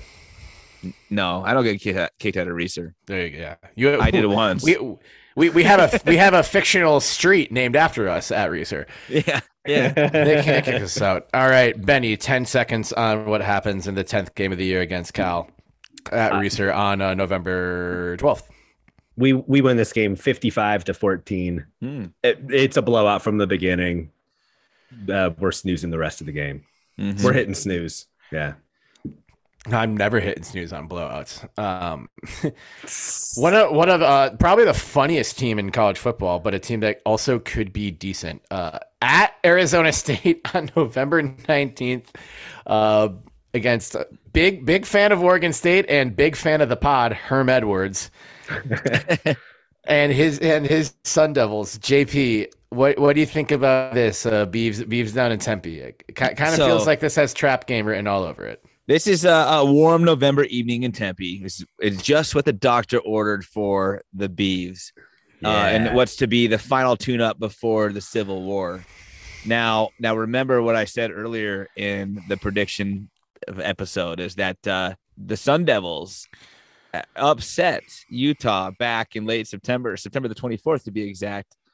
But they've been on a massive downward spiral ever since that shocking upset.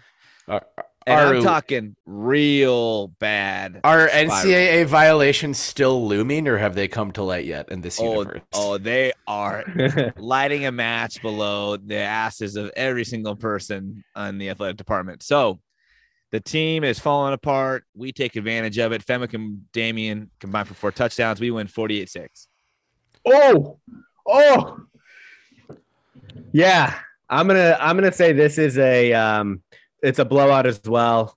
Just like Arizona State alumni Kristen Cinema, the Arizona State coaching coaches are going to be filled with misdecisions and not sure what to do. Oregon State wins this game. Oh, what a let's do 38-17. What? Not 42-14? Fine, 42-14. 42-14. I have a feeling this is going to be a weird game because not enough weird shit has happened yet. If we weren't all going to the Civil War, I would say that we should go to this game. That would be a fun game to go. We are all going to the Civil War. That's what he said. If we weren't. Yeah. Did you not hear him? Do you listen to the pod? Yeah, I'm listening right now. I misheard. I'm not perfect. I'm sorry. Sloppy, weird, whatever game. Beavs win 21-10 to go to 9-2. And 9-2 Oregon is looming the following week. A week that also includes several big Oregon State basketball games, a World Cup starting, the Thanksgiving holiday, us in Portland together, maybe a live show or two.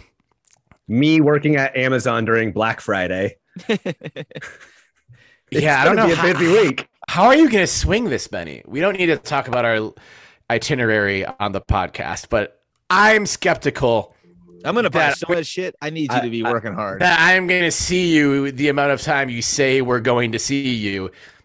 Anyway, Oregon State, my boss. Oregon, Saturday, November 26th, Reser Stadium, Corvallis, Oregon. Babies have a hotel room in Corvallis. We got the last one.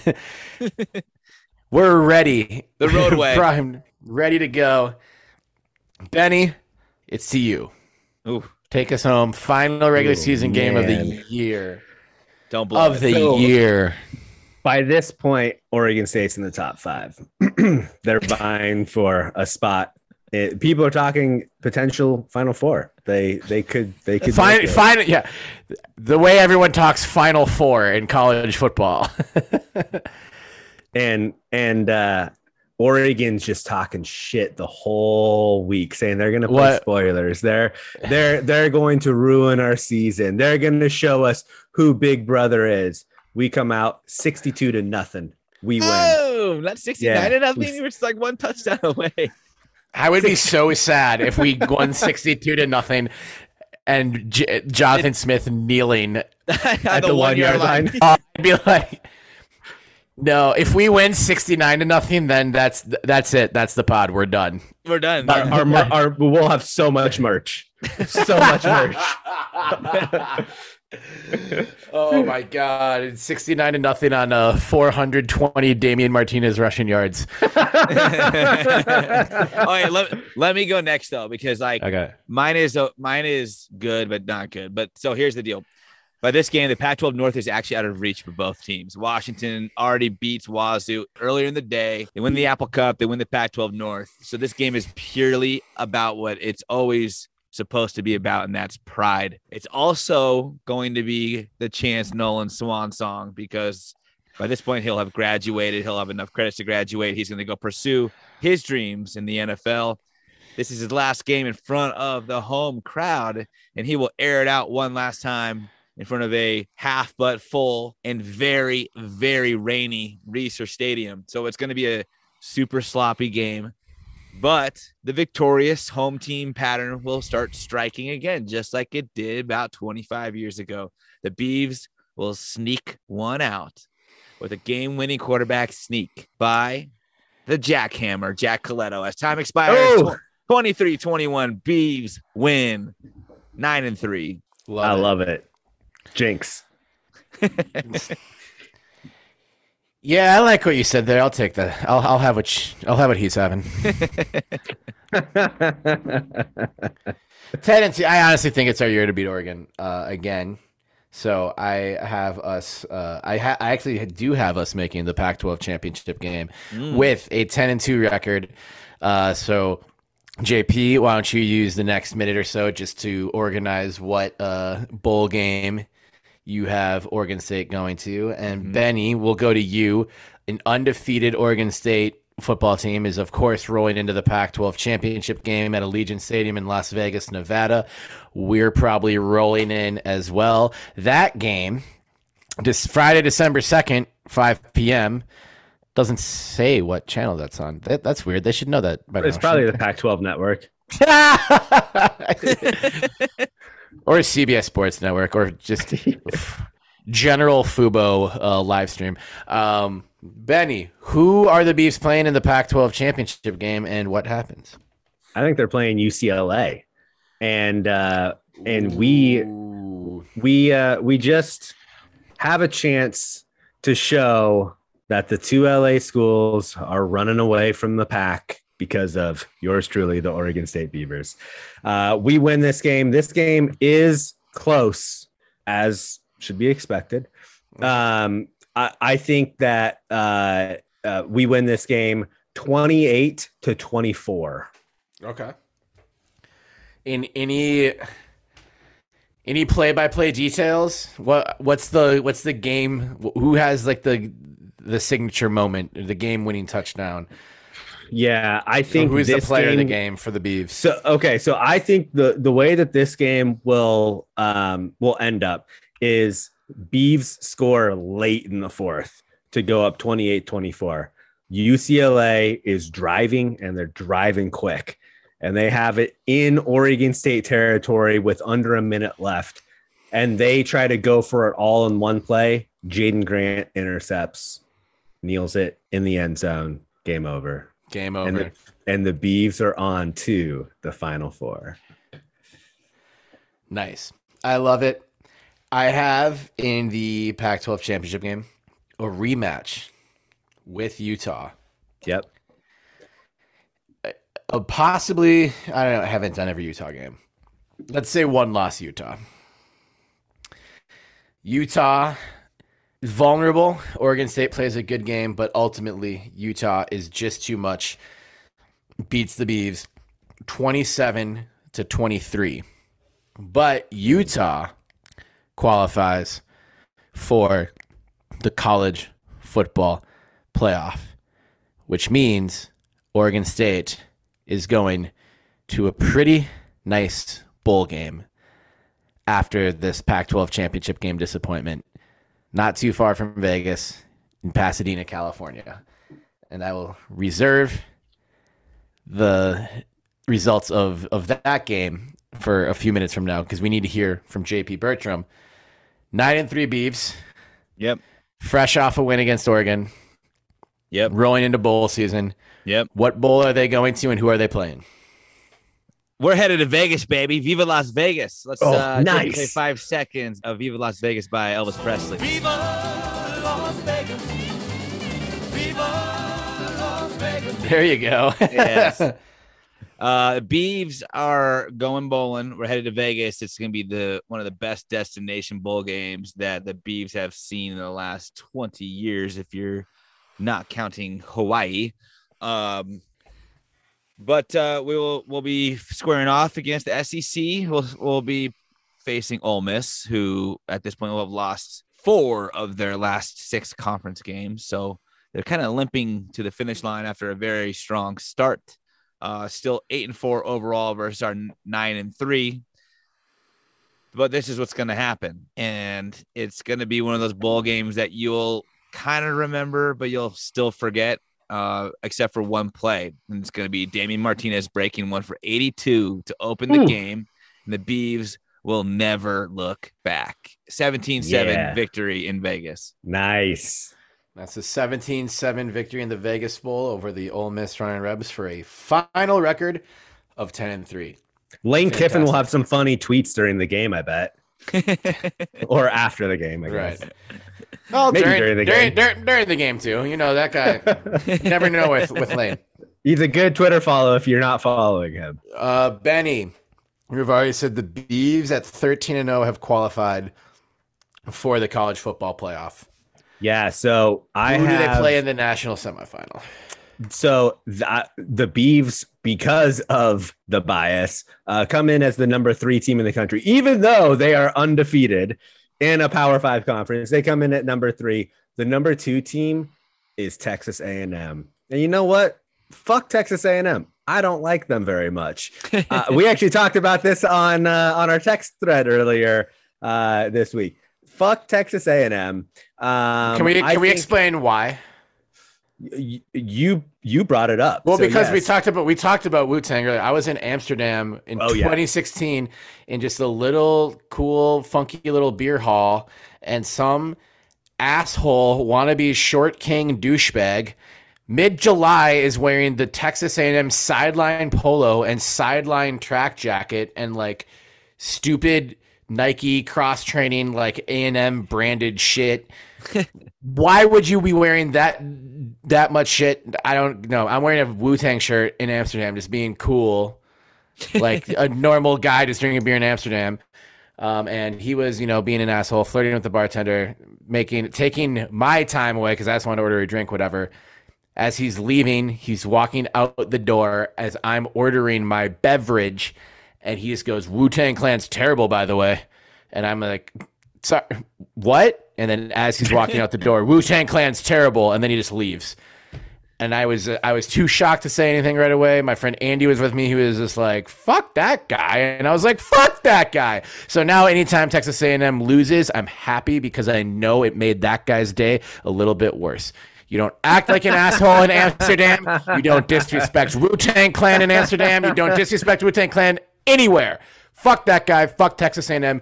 Benny, how much are we beating Texas A&M in the national semifinal by? Yeah, we are beating them. I think it's going to be 31-24. Good. Fuck them. Fuck them. Jimbo. Fuck you, guy in Amsterdam. You dick. Just be Jim Fisher. All right. Well, obviously, the Beavs did not win the Pac-12 championship outright, and Utah made it to the college football playoff in my predictions. But that detours the Beavs to a place that they'd love to be in. That is the Rose Bowl in Pasadena.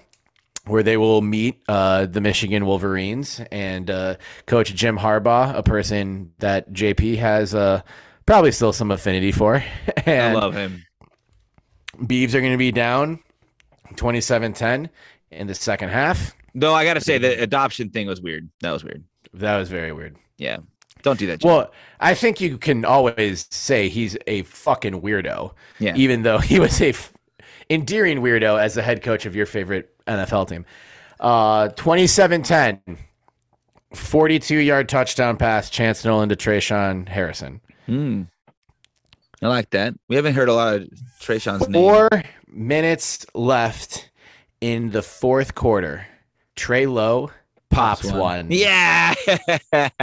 It's coming back for another season. Trey Lowe pops one. 62-yard screen pass to the goods.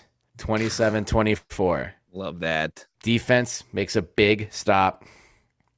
Nolan guides the team down the field. And 30-yard line. 4 seconds left. Everett Hayes trots out. Buries it. Yes. To tie the game. It's 27-27. We're going to overtime. We're going to overtime at the Rose Bowl. The good fortune continues. Beavs win the toss. Rajon Wright at the circle. Actually, no, sorry. Omar Spates at the circle. Channeling. Well, I think Richard Siegler yelled, "We want the fucking ball," to an official. Omar Spates is going to say, "Put us on fucking defense, baby. Put us on fucking defense, baby." That's what Omar Spates is going to say. On the first play of the first drive, Rajon Wright 82-yard pick six. Game over. A very rare way for an overtime game to end. You don't see a ton of defensive touchdowns, but it's going to happen. Rajon Wright, he's going to go pro after the game. He might be out of eligibility. I'm not sure. Rajon Wright runs all the way to the end zone. Beavs victory in the Rose Bowl, and he keeps on running all the way to the NFL. No, yes. Beavs finish 11-3. Rose Bowl victory 33-27 against the University of Michigan. We have. It's interesting that you ended your game on a defensive touchdown. Let me just set the stage for you. We're in SoFi Stadium, LA. January 9th. It's Oregon State, your Oregon State Beavers matched up with the Alabama Crimson Tide. The entire country is behind the Beavs. We are America's team. We are the only hope to dethrone Nick Saban and the Alabama Crimson Tide. Alabama takes the ball. Well, actually, let me just even further set the stage. You're going to have so many Oregon State fans get down to LA for this game. It's going to be a sea of orange, similar to how Sun Devil Stadium was during the Fiesta Bowl. We're going to outsell Alabama. It's going to be a sea of orange. It will feel like a home game in SoFi Stadium. Alabama takes the ball first. First, not play of the game, first drive of the game, though. Pick six for Alex Austin, and the stage is set. And I think Oregon State, it's all downhill from here. Damian Martinez does an absolutely fantastic job of getting the first downs when he needs them. And Oregon State just controls the game all the way out. Oregon State wins 24-14. Alabama never comes within a touchdown of your Oregon State Beavs. I know I said this last year. I just got the years wrong. I got a little excited. I jumped the gun a little bit. Our undefeated season was meant to come in 2022, not 2021. Right. So 2 seasons of predictions episode. Ben Weehage is a combined 30-0 with 2 national championships for the Oregon State Beavers. Benny, I know this isn't necessarily part of the segment. Who wins the Heisman this year? Oh, that is a good question. Is it Bryce Young from Alabama going back to back? I'm going to say Chance Nolan. There it is. Dark horse.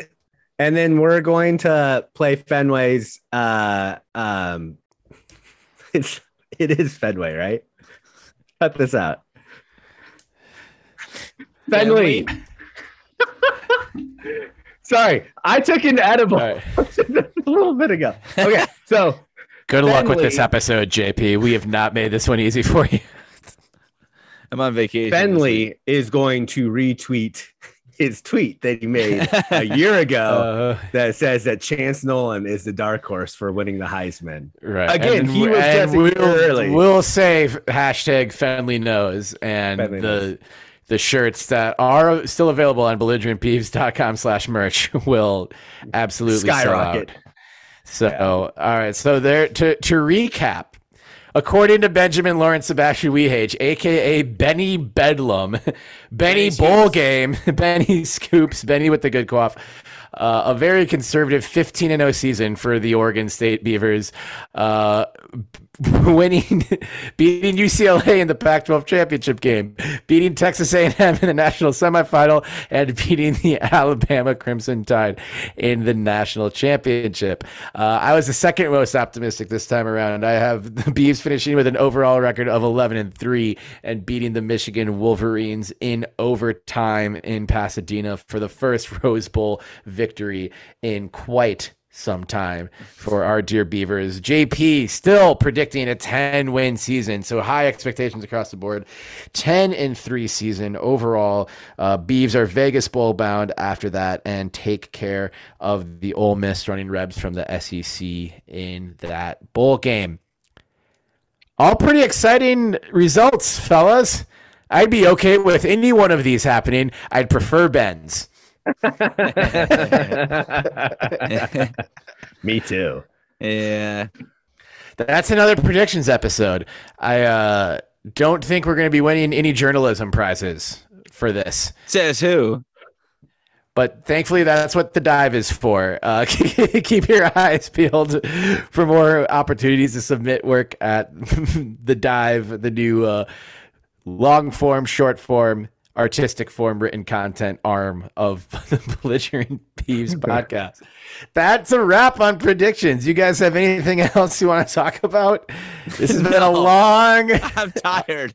Unhinged episode. It is now JP, you look like you're an extra in the Blair Witch Project right now. Right now. Should I run around like this? I am so scared at our first 5 games right now. Beaver fam, we made it. It's college football season once again. Thank you for tuning in to this aptly named 61st episode of the Belligerent Beeves podcast. We'll be here every week and on the days in between, all season long, giving you plenty of our normal flavor of unhinged but still very spectacular content. Thank you so much for tuning into this episode. What are your predictions? Hit us up on Twitter, hit us up in the Discord, on Instagram at Belligerent Beeves, on Instagram at BelligeBeeves. Join the Patreon. Let us know what you think the Beeves are going to do this year and how many points you think they'll beat Alabama by in the national championship game. Benny, shut your dogs up. And for both of my esteemed co-hosts, Benjamin Lawrence Sebastian Wehage, once again, Benny Bedlam, Benny Scoops, Benny with the good quaff, Benny with the barking dogs in Tacoma, Washington. He's been at Benny L1986 on the social media channels. And hopefully not being murdered by the Blair Witch tonight is JP Bertram in Arnold, California, at JP Bertram on Instagram, at _Trill_J on Twitter, the Trill J. He is too Trill to be real.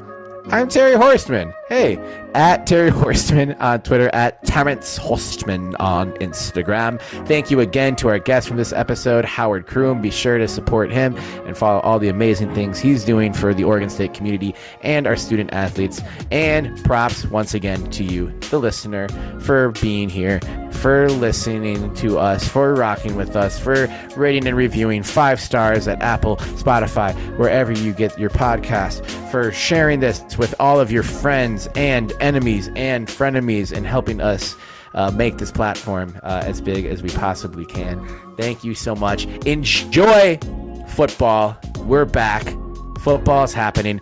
And no matter what happens this football season, week 1 and beyond, always remember that no matter what you do, no matter how bleak things look or how amazing things look, no matter how many points we're beating Alabama by in the national championship game, it's all because you can't spell chop 'em without hope.